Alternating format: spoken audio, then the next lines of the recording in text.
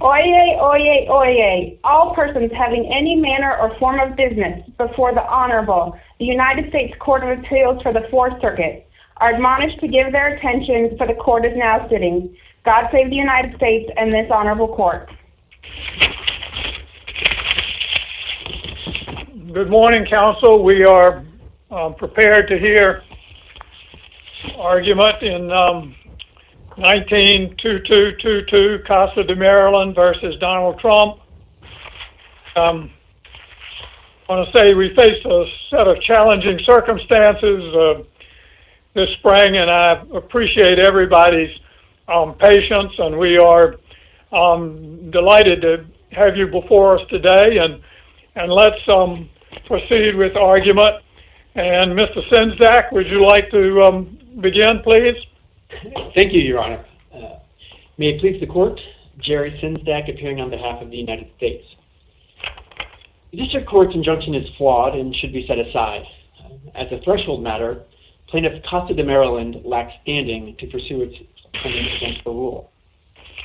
Casa alleges that it has had to divert resources away from pursuing, for example, healthcare advocacy and other policy efforts to educating its members about the rule. But this court held in Lane versus Holder that such voluntary diversions of resources are insufficient to confer standing upon an organization. Accordingly, for the reasons articulated in the Lane case, Casa lacks standing. Plaintiff's claim also fails on the merits. As the Ninth Circuit explicitly held, the rule is easily a reasonable interpretation of the public charge provision. In 1996, Congress made clear that in amending the immigration and welfare laws, it sought to ensure that aliens would not rely on public benefits to meet their needs and public benefits would not serve as an incentive for immigration to this country. The rule accords with those purposes. On the standing point, initially, the question I had is, how do you distinguish this case from Havens Realty? Yes. So, what the Supreme Court has said in Havens Realty is that, there must be a perceptible impairment of an organization's ability to carry on its activities. And the court concluded that one that engages in a certain market, combating discrimination in a certain market, their activities can be impaired, although they hadn't necessarily established that at the time, can be impaired by discriminatory practices. But what this court made clear in Lane is simply diverting resources from one activity to another is not a perceptible impairment. And that's all that Casa has alleged here. The only example they've given of an actual harm that they've experienced is that they've diverted their resources from. So this is all a matter of degree? Well, I don't know that diversion of resources alone would ever be sufficient, that there has to be some kind of impairment, and I think the Pacific Legal Foundation case is a good example of that, where the rule made it more expensive for an organization to participate in an agency rulemaking, which is what their normal activity was, and therefore, there was an actual perceptible impairment of what they were trying to do. But here, all that Casa has alleged that they're trying to do is educate members about the various rules and immigration policies. If the organization lacks standing, the individuals in the case would still have standing, would they not? Well, I think we would agree that an individual who could show that they were imminently harmed by the rule and subject to it and so forth, yes, we would agree that it. Your view is not that no one has standing. Your view is that the case for individual standing is stronger than the case for organizational standing. That's correct, Your Honor. In fact, yeah, we would anticipate, aliens would have standing certainly if they were removed or declared inadmissible as a public charge, they would have standing. And an organization might have standing in a representational capacity if they could identify members, and meet the other representational standing requirements, but they haven't done that here, and we don't think they've identified any members or individuals who are subject to the rule either. Counsel, this is Judge King. Judge Graham only ruled on organizational standing. Is that correct? That's correct. So if we agree with you on the organizational standing issue, that they lack it here, what do we do?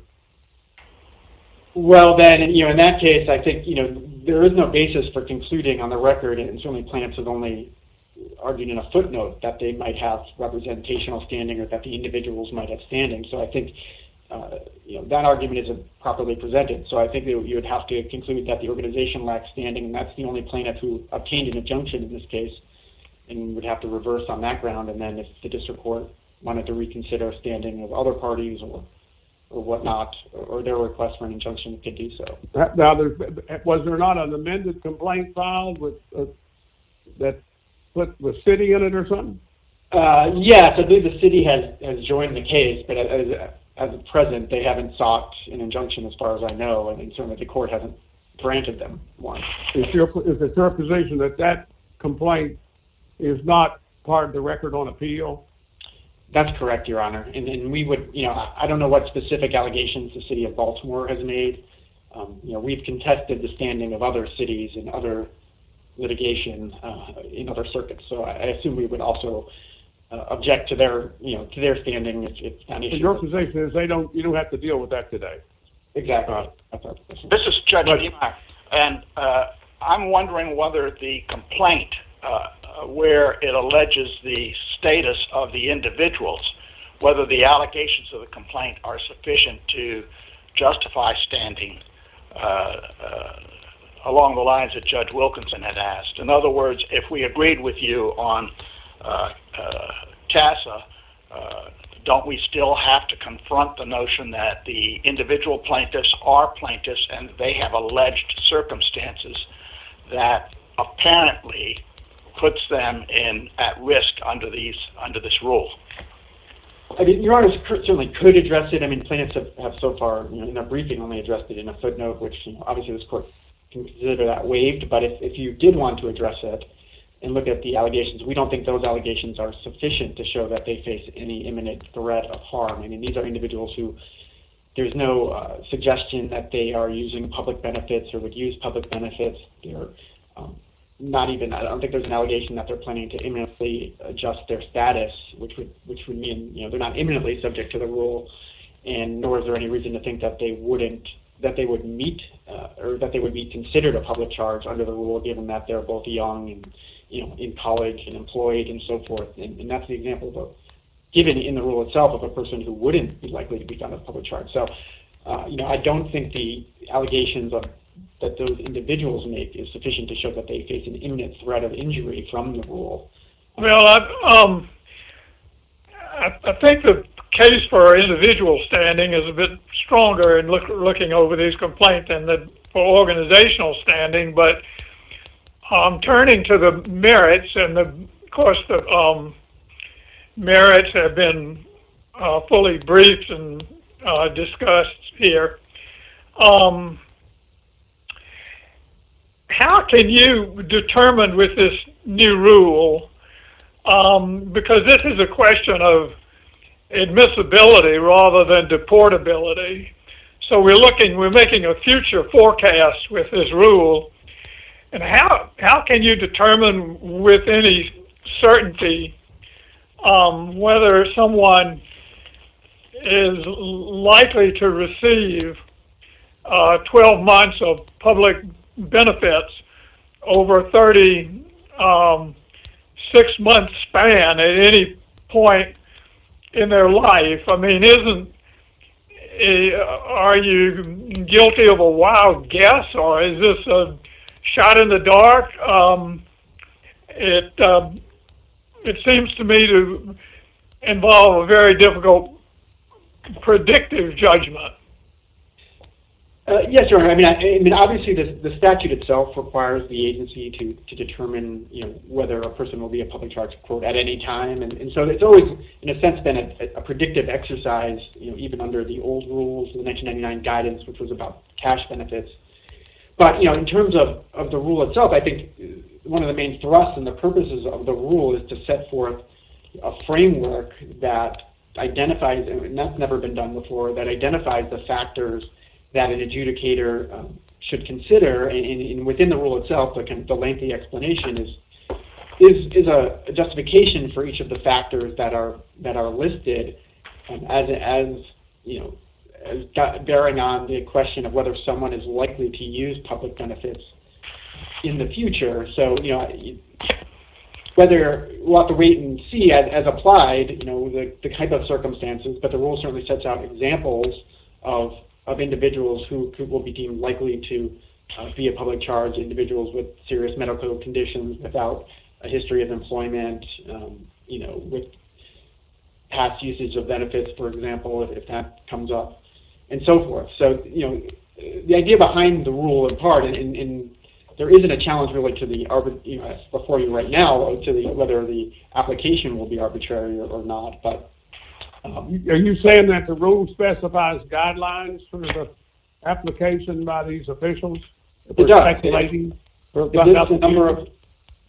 Yes, exactly, Your Honor. It lists a number of factors that they are to consider in evaluating whether. But all that's within this 12 of 36 rule. It's all within the rule, exactly. It's the statute. 12 of 36 are the main points, right? Right. So the idea is that we're trying to identify someone who will. Is it fair to say that 12 and that 36 were just pulled out of the air? No, Your Honor. The 12 months was based on looking at studies of benefits usage, and this is discussed in either the proposed rule or actually I think it's discussed in the actual rule itself. Was determined based on a look at usage patterns and studies governing usage patterns, and a determination that people who use it for at least 12 months tend to use it for much longer than that, and there are a number of people who use it for less than that, and the agency determined that if you are using it for less than that, then you are just temporarily or intermittently using it. And some of the things that were to be counted or could be counted are items or benefits that have never been counted as part of a public charge before. That's true, Your Honor, that they are not, but they are. I do want to emphasize that there are only three, at least on non-cash benefits, which are the new benefits. There are only three benefits that are being considered here in the universe of possible public benefits, and they go to their means-tested benefits that go to basic necessities of food, healthcare, and housing. Medicaid, with exceptions to the SNAP program, and housing, public housing benefits. So the agency really is narrowing it down to three benefits that are going to the basic needs of individuals, and that's consistent with Congress's expressed intent that aliens admitted to the country not rely on public benefits to meet their basic needs. And how does your rule? Why is this rule superior to the 1999? Field guidance and the primarily dependent standard? What makes this a better rule than the primarily dependent standard that had prevailed for a number of years before that? Why is this a superior means of defining the public charge provision? Right. So in the next gen guidance, it defined primarily dependent as either long-term institutionalization or a dependence on cash benefits for income. But what the agency found, and I think plaintiffs would agree, is that that applies to a very limited number of individuals, and so there were not very many people deemed likely to become a public charge. And what the agency determined is that Congress was concerned about more than just individuals who are relying on cash benefits or likely to be institutionalized. That it was concerned with a more general reliance on public benefits to meet basic needs, and so it believed it should expand the definition to capture some other ways the government provides benefits to people: housing benefits, food benefits, and healthcare. So, let me ask you this: do you contend that your rule is the only correct interpretation of the public charge provision, or is the primarily dependent standard also a correct interpretation of the public charge provision? In other words, I'm wondering whether you see your rule as the definitive interpretation of public charge, or even as the best interpretation of public charge, or whether the field guidance is also a perfectly reasonable interpretation of the public charge provision. Yeah, I guess our position is that the term is ambiguous and that Congress has left the term's interpretation to the discretion of the executive branch, and there's much evidence of that in the legislative and statutory history, which I could go through. But then, to answer Your Honor's question, I think what we're advocating is that this is a reasonable interpretation, and the 1999 guidance may also have been a reasonable interpretation, although, as the agency explained in the rule itself, we think this is this rule is more consistent with Congress's intent in 1996 to ensure that aliens admitted to the country didn't come for the purpose of obtaining benefits and don't use benefits once they... I just want to be clear, you're not contending that your particular rule is the definitive interpretation or even necessarily the superior interpretation of the public charge provision, and that, let's suppose, arguendo, a new administration came into power in next January. It's your position that it would be perfectly fine to return at that point to the 1999 field guidance standard, the primarily dependent standard. In other words, it would be, you're not saying that, I want to make sure I understand you on this point, you're not saying that a new administration could not change this its first day in office after going through the proper procedures that go with a rule change. There would be no bar to a different interpretation of the rule in 2021. Yes, Your Honor. We agree with that statement that there's not a bar to interpretation. We're not suggesting that this particular interpretation is compelled by the text and can't be changed. Now, part of the rationale for adopting the rule is that it was, in this administration's view, a better reading of the statute and more consistent with congressional intent. So in that sense, we think it is superior to... But this 12 and 36 is nowhere in any statute, is it? Right, that's not inside. Which is why, again, that was just created out of the whole cloth. It was a threshold that was determined. It's your position that those two numbers could be 6 and 60, just as well as they're 12 and 36. If they could be 12 benefits in 36 months, or 6 benefits in 60 months, 5 years.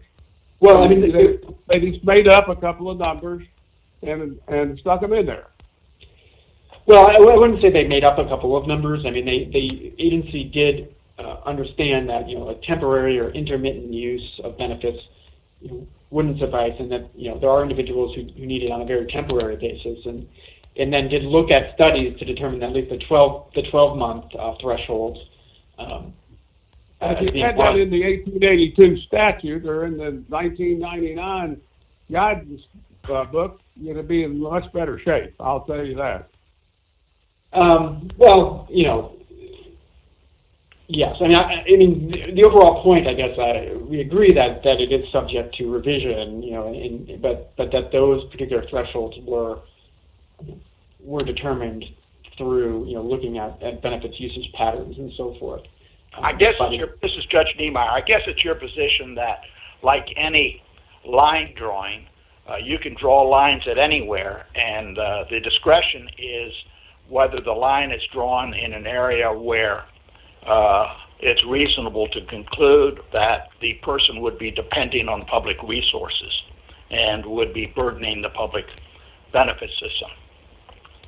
That's correct, Your Honor. Yes, that's a more articulate way of saying yes. We agree that again, the overall thrust is to come up with a test that it's made out of whole cloth, but it's made out of whole cloth in drawing a line somewhere between one single benefit and total consumption of benefits. In other words, 100% reliance. And so the idea is to pick some place in between that balances the two extremes. I suppose that's the conclusion one would draw. Yes, exactly. I guess this is where the arbitrary and capricious standard in the Administrative Procedure Act has some applicability. If you were to say that someone was primarily, or that someone was likely to become a public charge based on a single month or 2 months of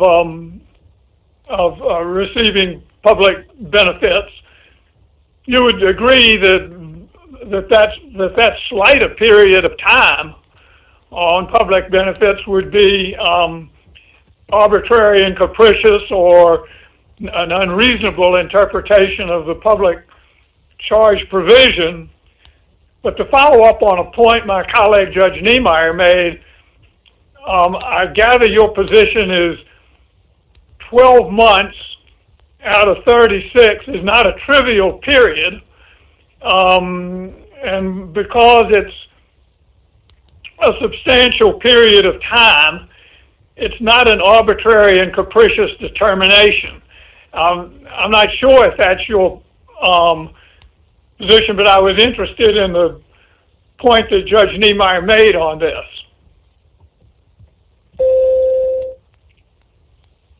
Sorry. Go ahead and answer the question I'm interested in, because I think Judge Niemeyer raised a good point about this not being just plucked out of thin air. Eventually, agencies run up against an arbitrary and capricious standard or an ultra-virus problem. And I gather you would say that it would if instead of 12 months it were 1 or 2 months out of the next 36. There would be a point where the rule would become highly draconian in a way that would not be consistent with the public charge provision. Am I correct about that? I think Ben is correct, and certainly the agency on the rationale it gave here, it made clear that it understood historically the rule, not to apply to people who are just using very temporary or intermittent benefits, and so certainly on that rationale, there would be no basis for concluding that 1 month of benefits would qualify someone as a public charge, or in addition, there are certain benefits like public schools that are available to everyone, and we're not talking about those types of benefits. All right, I'm going to ask, but you are not doing it strictly on a historical basis. You're doing it on a futuristic, speculative basis. That's the point that I said when I indicated I thought it was being made up out of whole cloth, because you just created it. You create a number, you pull it out of the air, and say this is what we're going to use. Well, look, doing it historically, you've got a better argument.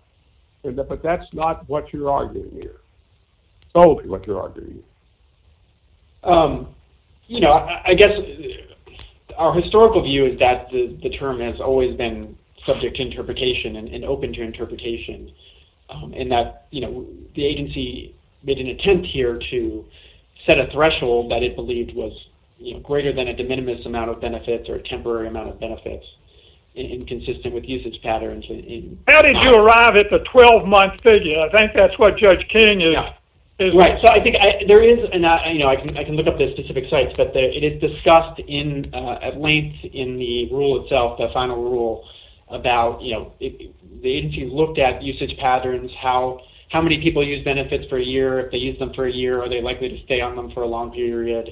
How many use it for just a temporary point in time and that sort of thing. And so it derived the 12 months by kind of concluding that once you once you've shown that you've used it for 12 months, you tend to stay on it for, for a longer period of time, or to use it regularly, as opposed to people who are using it less than 12 months. What is the basis for that statement?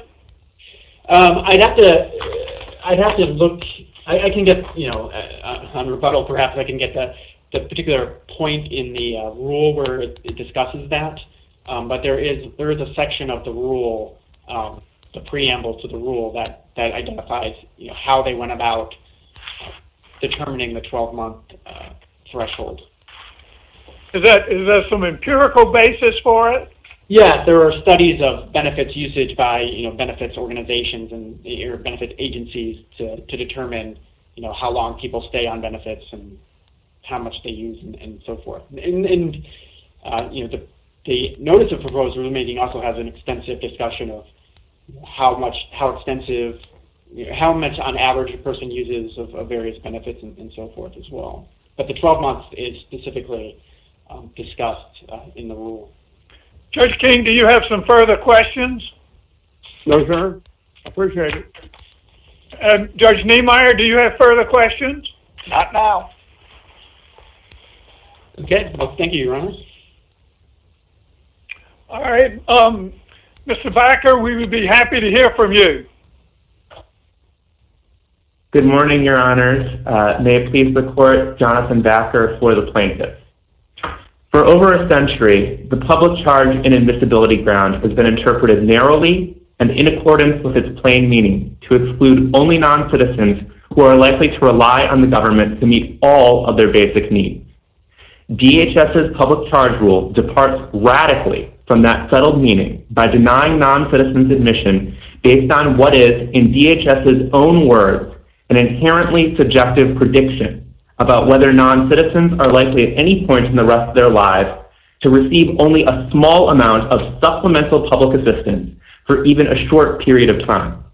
The district court properly held that this rule is contrary to law.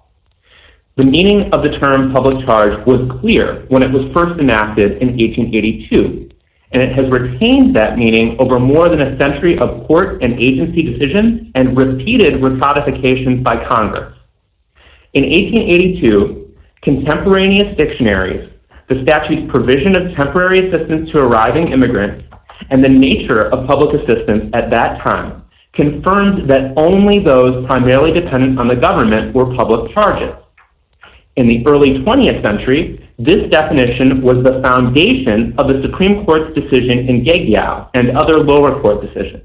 But what you have, this was adopted in 1882. That's a long time ago.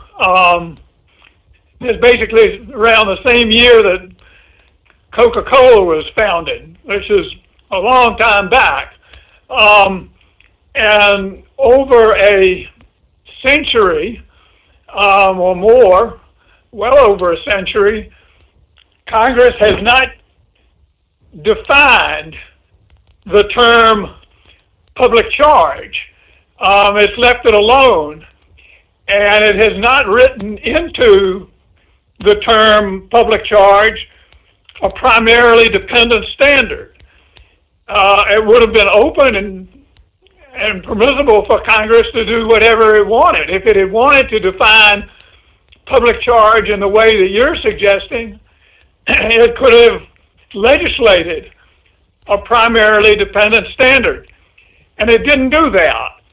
And so I'm wondering if the public, if Congress's unwillingness or lack of interest or whatever in not defining this term, but wasn't the result of a series of decisions by the legislative branch stretching well over a century to leave the definition of this term within the purview of the executive branch.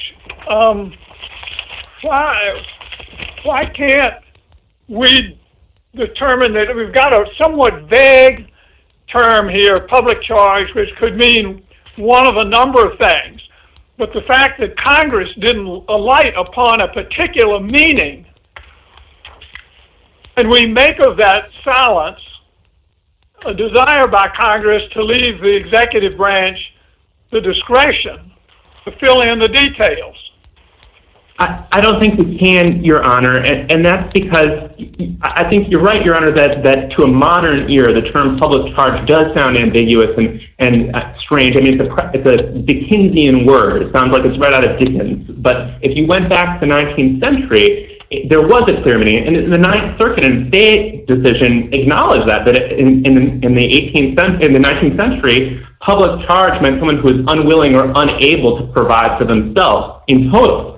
And the fact that Congress never provided a definition, that's because it had a settled meaning, and that it was reasserted over and over again in court decisions and agency decisions, and just in the practicality of what INS and the various enforcement agencies over the years, how they were actually enforcing the provision. So Congress never would have thought that it was necessary to define in statute the primarily dependent standard, because in practice, that's the standard that governed in 1882 and had always governed throughout the entire 138 years that this provision has been enforced.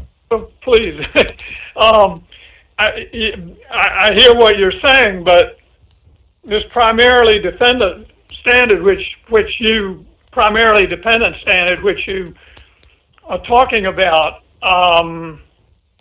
as being in effect for all of these many decades, it only appeared in so many words in the 1990 Field Guidance Manual, and as I understand it, the 1999 Field Guidance Manual lacked the status of even a formal rule. And so I'm not sure that this primarily dependent standard has been in effect as long as you suggest it has. And it's not as if Congress was oblivious to this. You familiar with the Senate Judiciary Committee report in 1950? Yes, Your Honor, I am. Well, what I want you to address is that it seems to me that committee report had explicitly before Congress, or at least the Senate, whether it should go further in trying to define public charge. And the report says, no, we don't want to go further in defining public charge because we are content to leave the definition of this to the ebb and flow of events and to the interpretation of the executive. So why isn't the silence of Congress over all these years, why doesn't that reflect exactly what this Senate report indicated, which was that we want to leave this within reason to the discretion of the executive? Well, first of all, Your Honor, it's true that the words primarily dependent weren't used in previous BIA decisions or court cases, but the 1999 Field Guidance looked back at the long history that I've described about the public charge provision and concluded that the primarily dependent standard was what had always governed. And you can look to the 1964 BIA decision that was adopted by Attorney General Robert Kennedy, and Martinez-Lopez says that the standard governing public charge is that ordinarily somebody who's healthy and in the prime of life cannot be considered a public charge. That's just the primarily dependent standard by another word. And as far as the 1950 Senate report goes, I mean, first of all, I'll just note that's summarizing the views of a 5-person subcommittee. So take that for what it's worth. But in addition, what's described there, if you look closely, it's not talking about competing definitions of public charge. It doesn't set forth any competing definitions of public charge. What the report goes through are various different circumstances that might be relevant to a public charge determination. So it talks about assets. It talks about physical disability. It talks about the potential for incarceration of an individual. So those are individual circumstances, any of which could be relevant to the settled meaning of public charge, which is primarily dependent on the government for subsistence. Counsel, I don't necessarily disagree with that in the sense that what you're suggesting is a perfectly permissible way to define public charge, but might this not be a case in which both you and Mr. Czynszak are right? I mean, this might be a case in which you both are putting forward a permissible definition of public charge, and this is not an either-or situation. It's a situation where you're lined up as adversaries before us today, and yet your views might both be right. And as Mr. Czynszak said, if a new administration came in 2021, they could change it, and that would be a correct interpretation as well. Nobody's saying that the field guidance or the primarily dependent standard is incorrect. I'm just suggesting that it may not be the only correct way to define this term. Yes, Your Honor, and we would submit that public charge has a clear definition. Just if you look at the dictionary definitions and what was going on in 1882 and what public subsistence looked like then, and that has been carried throughout history. But the definition put forward by the government is not reasonable by any stretch of the imagination. And just to illustrate that, can I challenge that just 1 second, at least to have you respond to it? It seems to me that Section 1601 lays out the policy, compelling government policy, talking about persons who might be using public resources, is the word they use, and that would burden public benefit systems. And it seems to me that that is not narrow. That is much broader than what you're arguing. But, Your Honor, Section 1601 was part of PERORA, which changed the public charge provision not one jot. Nothing about PERORA affected the public charge provision at all. So not only is that just purgatory language, it's just a policy statement, but it's from a statute that has nothing to do with public charge. But it's a policy statement that reflects the underlying policy for the public charge statute.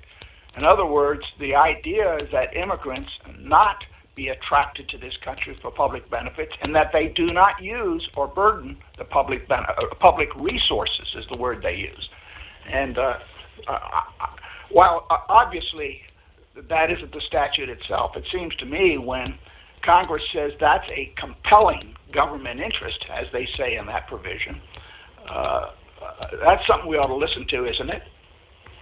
Well, of course, Your Honor, and we don't contend that it is not a compelling government interest. It's just that PERORA and Congress through PERORA affected that policy goal through a number of other means totally unrelated to public charge.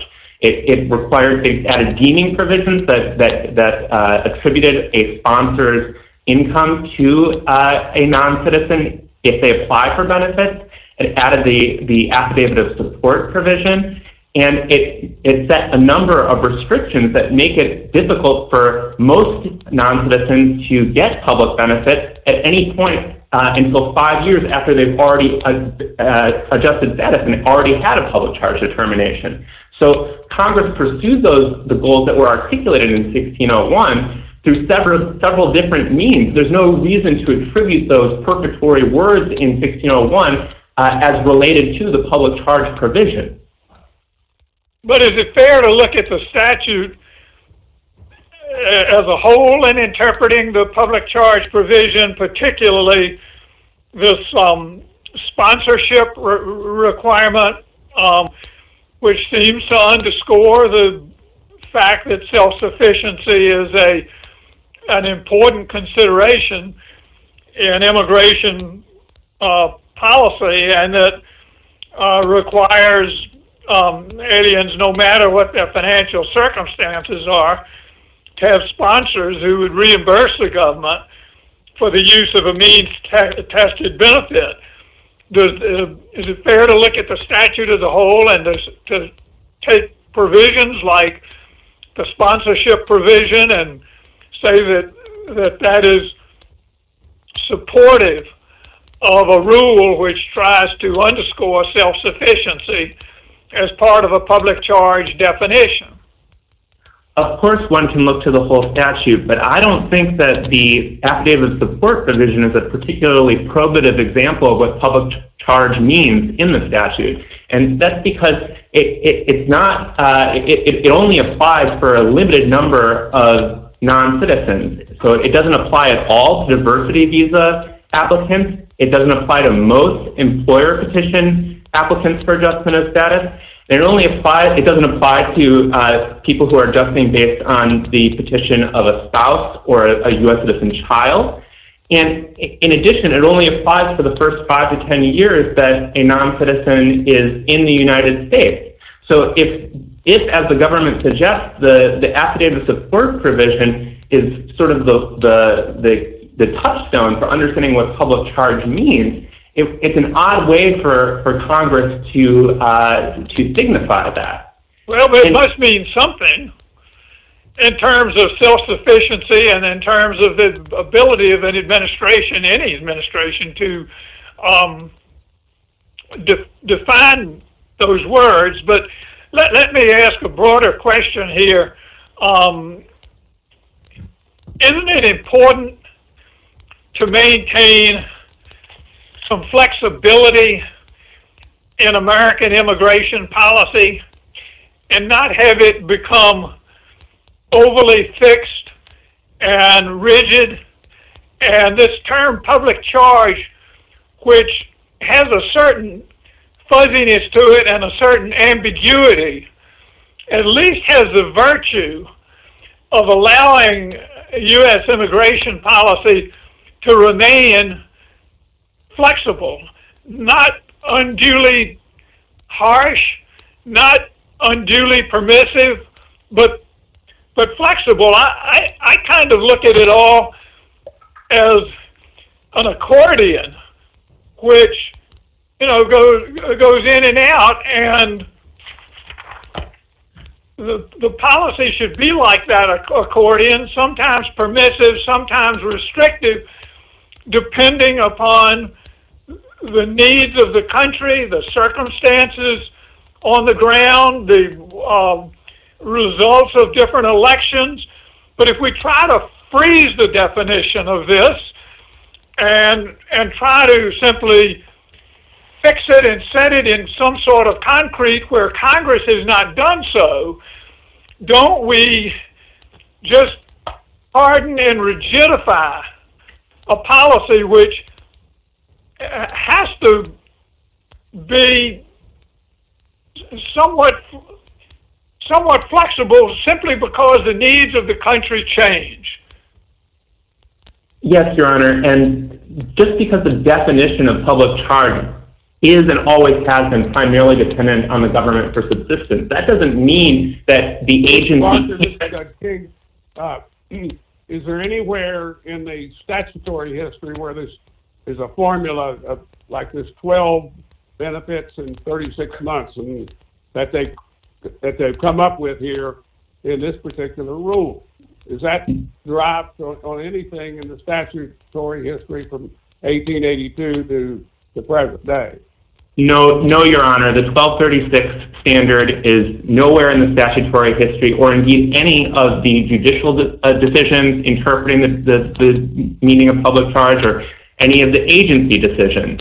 And you can really tell that by focusing on the INS publications from the 1950s and 1940s. If you look at the one from 1950 that we submitted in a 28-J letter, that reviewed 3.5 years of deportation decisions under public charge grounds. There were 80 deportation decisions, every single one, 100% of those, involve people who were institutionalized. So, and that's a moment that DHS argues is very important in the development of public charge, because that's when the INA went into effect. But it's clear that the agency enforcing the public charge provision at that time had an understanding of public charge that is much closer to the primarily dependent standard than is Mr. Backer, let me ask you this. In terms of the question of whether this was pulled out of thin air, you don't contest the fact that at least I didn't see that it was contested, that this rule was adopted in accordance with the procedures in the Administrative Procedures Act. You've taken public comment. You've gone the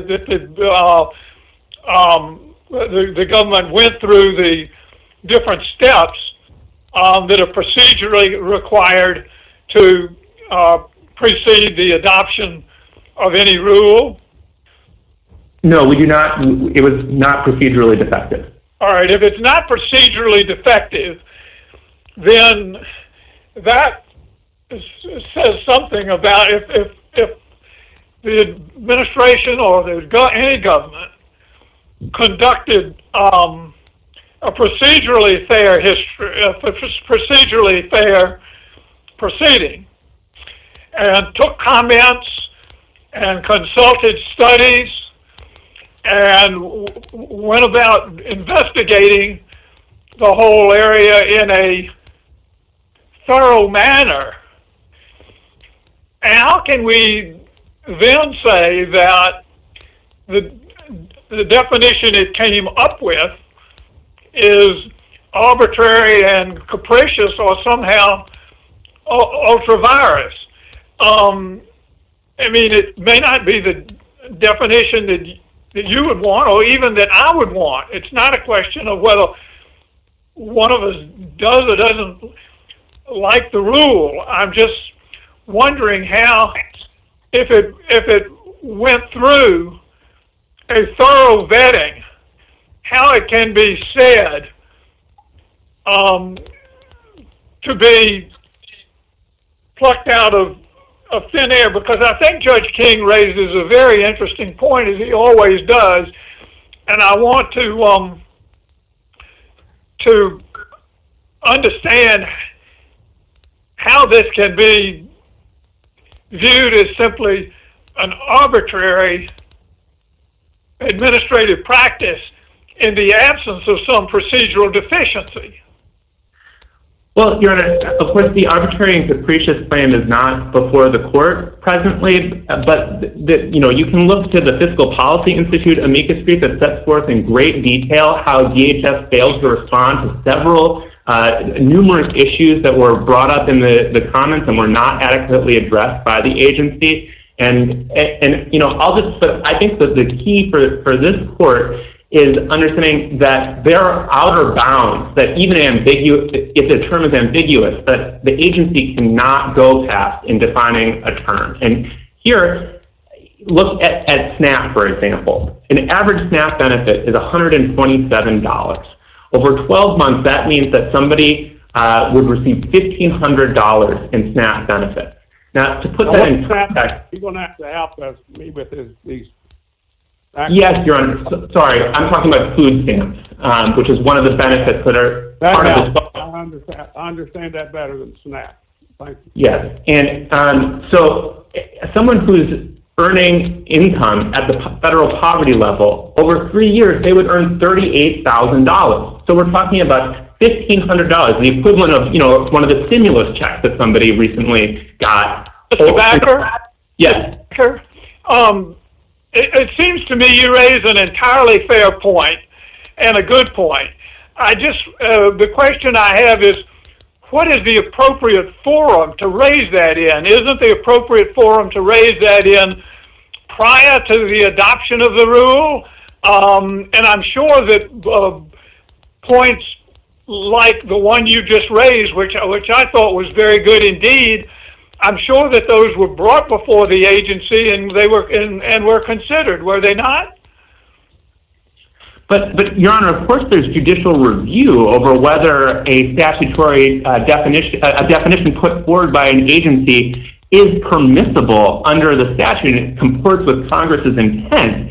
And what we're arguing is such a broad definition of public charge that would allow $1,500 over 36 months predicted, we're looking with this a predictive judgment, could deem someone a public charge. That just simply isn't what public charge means. And just look at the definition of charge that existed in the 19th century. It's someone who's entrusted to the custody or management of the government. Somebody who is otherwise earning income, $38,000, but gets $1,500 of benefit from the government, that person isn't in the custody of the government. They're not being managed day to day by the government.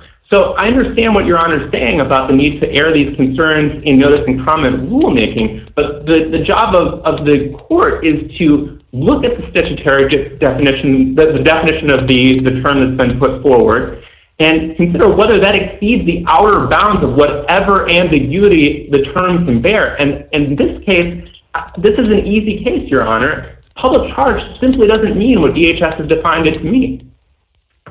Well, I'm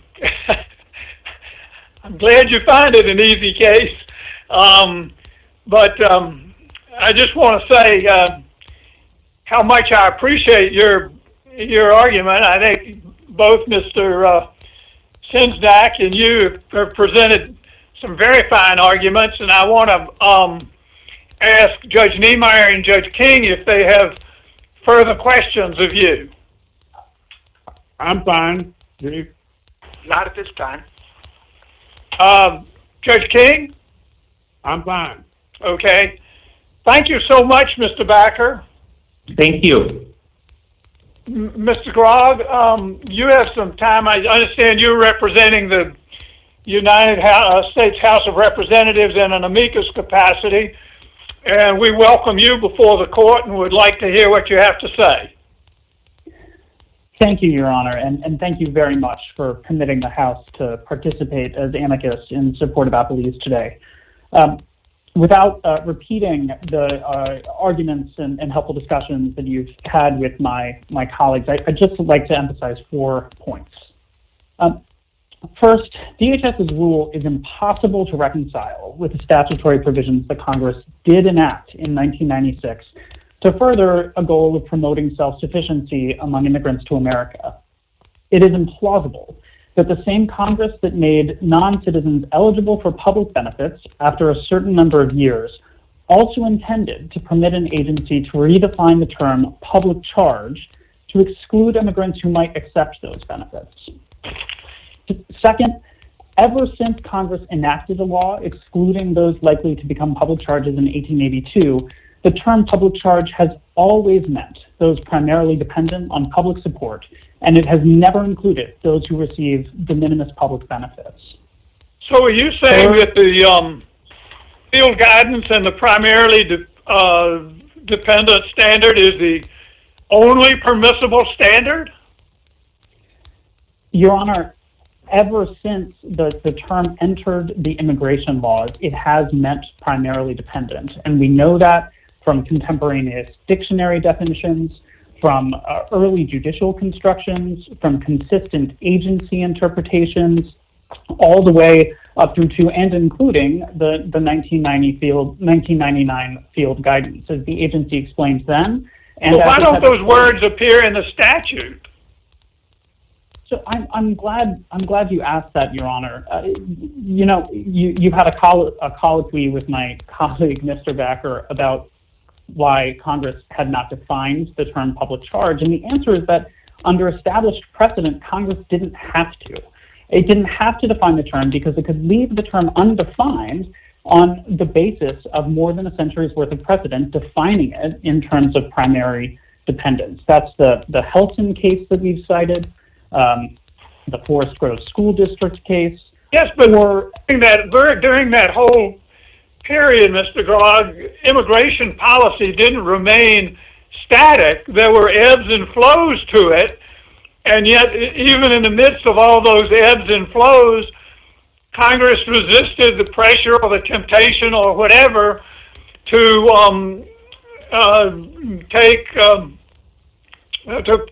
enact a more precise definition.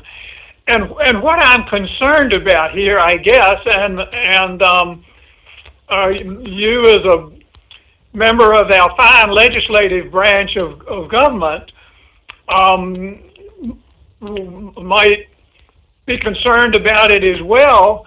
If we go with your interpretation, I worry that immigration policy is going to be set primarily in to a greater extent in the judicial branch of government and removed to a greater extent from the legislative and the executive branches of government. And to my mind, immigration policy is something in which the political branches should take a primary role. And the political branches take a primary role in two respects. One, in the changing or in the flexible definition in the administrative process of public charge, and two, in the continuing ability of the Congress of the United States to amend the statute. And so this, I think the Supreme Court has many, many times said that the driving force in immigration policy should be the Congress and the executive, and not the judiciary. And if we try to freeze this, definition and say, oh, it means one and only one thing, and that's all it can mean, aren't we taking a step in the other direction and inserting the federal judiciary into this whole area to a greater degree than is warranted?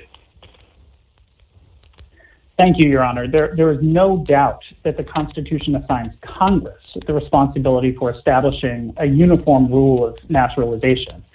And the House's concern here is to preserve Congress's ability to reenact a statutory term against the backdrop of that term's settled meaning without the risk that an agency dissatisfied with Congress's policy judgment. Mr. Crock, yes, Your Honor. It seems to me that if the position of the House is that public charge has a meaning that is at risk, the solution is for the House to enact a provision that counters what the courts have done or what they may do or what the position is. It's curious to me that the House of Representatives would come to an Article III court and ask the court to construe a statute in the way the House intended when the House can simply say what it intended. And I find the whole thing a little out of balance as to our functions. The House of Representatives is the lawmaking function, and apparently it's the House's position that public charge has a particular meaning, and it can say so. But it seems to me the judiciary is left with construing what has been done in accordance with the principles of the APA and whatever legal propositions are handled. But to leave it undefined and then to come say this is what we meant to a judiciary, the House has many times gone and corrected courts. The Supreme Court has ruled in a particular way in construing a statute, and you find Congress going back and overruling that and making clear what the Congress intended. I'm sort of wondering why that isn't, if you're authorized to be here on behalf of the House, why wouldn't you also be authorized to just take your battle to the House and fix it if it's broken according to the House? Thank you, Your Honor. Yes, I mean, certainly the House has a number of tools at its disposal. But I mean, here the relevant point is that the House and Congress as a whole, in reenacting this term without material change in 1996, was, under established Supreme Court precedent, adopting the interpretation that has Certainly, Judge Wilkinson, to your point, and as recognized in any number of documents, varied, but within precise bounds. It has varied only within a general definition of being primarily dependent. Yeah, but if it leaves it undefined, and let's just assume that there's a big change of circumstances, that our borders are flooded, can't the agency all of a sudden say, well, we construe this, the reason our borders are flooded is because people want the benefits of welfare, or they want the benefits of this, or they want the benefits of that? Can't those changing circumstances authorize the executive to apply the public charge, which is a broad term and covers that, to the current circumstances? It seems to me to say that the House deliberately left public charge undefined because that's the way earlier courts had defined it is hardly the way the legislature should act. If you see a changing condition, you can change the law. You can define public charge. I don't know where we get the authority to say because the House didn't amend it, it therefore has to stay the same. Your Honor, I point you to the 2009 decision from the Supreme Court in the Cuomo versus Clearinghouse matter. We've cited this in our briefs, and I believe the parties have too. So there, the question was about the meaning of the term visitorial powers in the National Bank Act. Like public charge to a modern ear, perhaps it sounds somewhat foreign or undefined. And what the court held there under the familiar Chevron inquiry was that the presence, I'm quoting now, the presence of some uncertainty in the meaning of that term does not expand Chevron deference to cover virtually any interpretation of the National Bank Act. We can discern the outer limits of the term even through the clouded lens of history. And the same is true here, and it was in reliance on these principles that Congress in 1996 reenacted the term without change. All right, thank you, Mr. Grogg, for your fine argument, and we appreciate your being here. And I'm going to ask my friend Judge King if he has some questions for you, and then Judge Niemeyer if he has further questions for you. Judge King, do you have some questions? No, thank you, sir. Appreciate it. Judge Niemeyer? Yeah, I'd just like to express our appreciation to have the House send an official delegation to visit us and express its opinion. And that's always a nice interchange. So it's good to hear from you. Certainly is. Thank you, Your Honor. And thank you, Your Honor. Mr. Sinsdak, you have a few minutes of rebuttal. We'd be pleased to hear from you. Thank you, Your Honor. I'll just try to keep this brief. I just wanted to go back to Judge King's question about the 12-month standard. There is, as I mentioned, a lengthy discussion, and I have the site here in the Federal Register for the final rule. It's at 84 Federal Register, page 41,359 to page 41,363. And there the agency discusses the various studies, including the Census Bureau's Dynamics of Economic Well-Being study and a number of others, and it explains how it came up with the 12-month standard based on those studies and other analysis.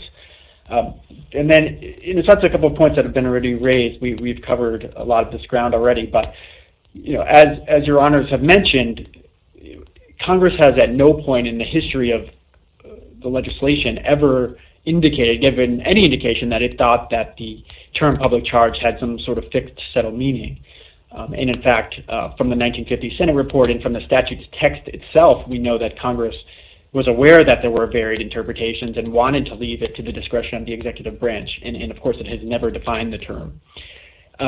I'd also point out that even the 1999 guidance, which set forth this primarily dependent standard, indicated that the term was ambiguous and it was offering up just one reasonable interpretation of the statute. So, and of course, as our brief discusses at length, there were varied definitions given over time, and the reason, presumably, Congress left it up to the discretion of the executive branch was for the executive branch to adapt to the circumstances of a changing immigration and changing welfare policies and so forth. And this provision reflects a reasonable exercise of that discretion. I would just, one very minor point, opposing counsel mentioned that, people who are healthy in the prime of life would not be considered public charges previously. Well, that's also true under the rule. In fact, the rule indicates as an example of someone who wouldn't be a public charge, someone who's healthy in college and so forth. So there's no reason to conclude that the average, this is going to result in an average healthy person being deemed a public charge. So that is all I had. If Your Honors have any further questions, I'm happy to address anything else that came up during the argument. All right. Well, that concludes our argument. When all three of you have given such a fine argument and obviously have come before us with a great deal of preparation and thought, it's really disappointing to me that we can't come down and shake your hands the way we normally do at the end of every argument in the Fourth Circuit. But I hope that you will understand our sincere appreciation for the quality of your advocacy in what is a very important case. And thank all three of you so very much, and please stay safe. Now I will ask the courtroom deputy, the court will take a brief recess.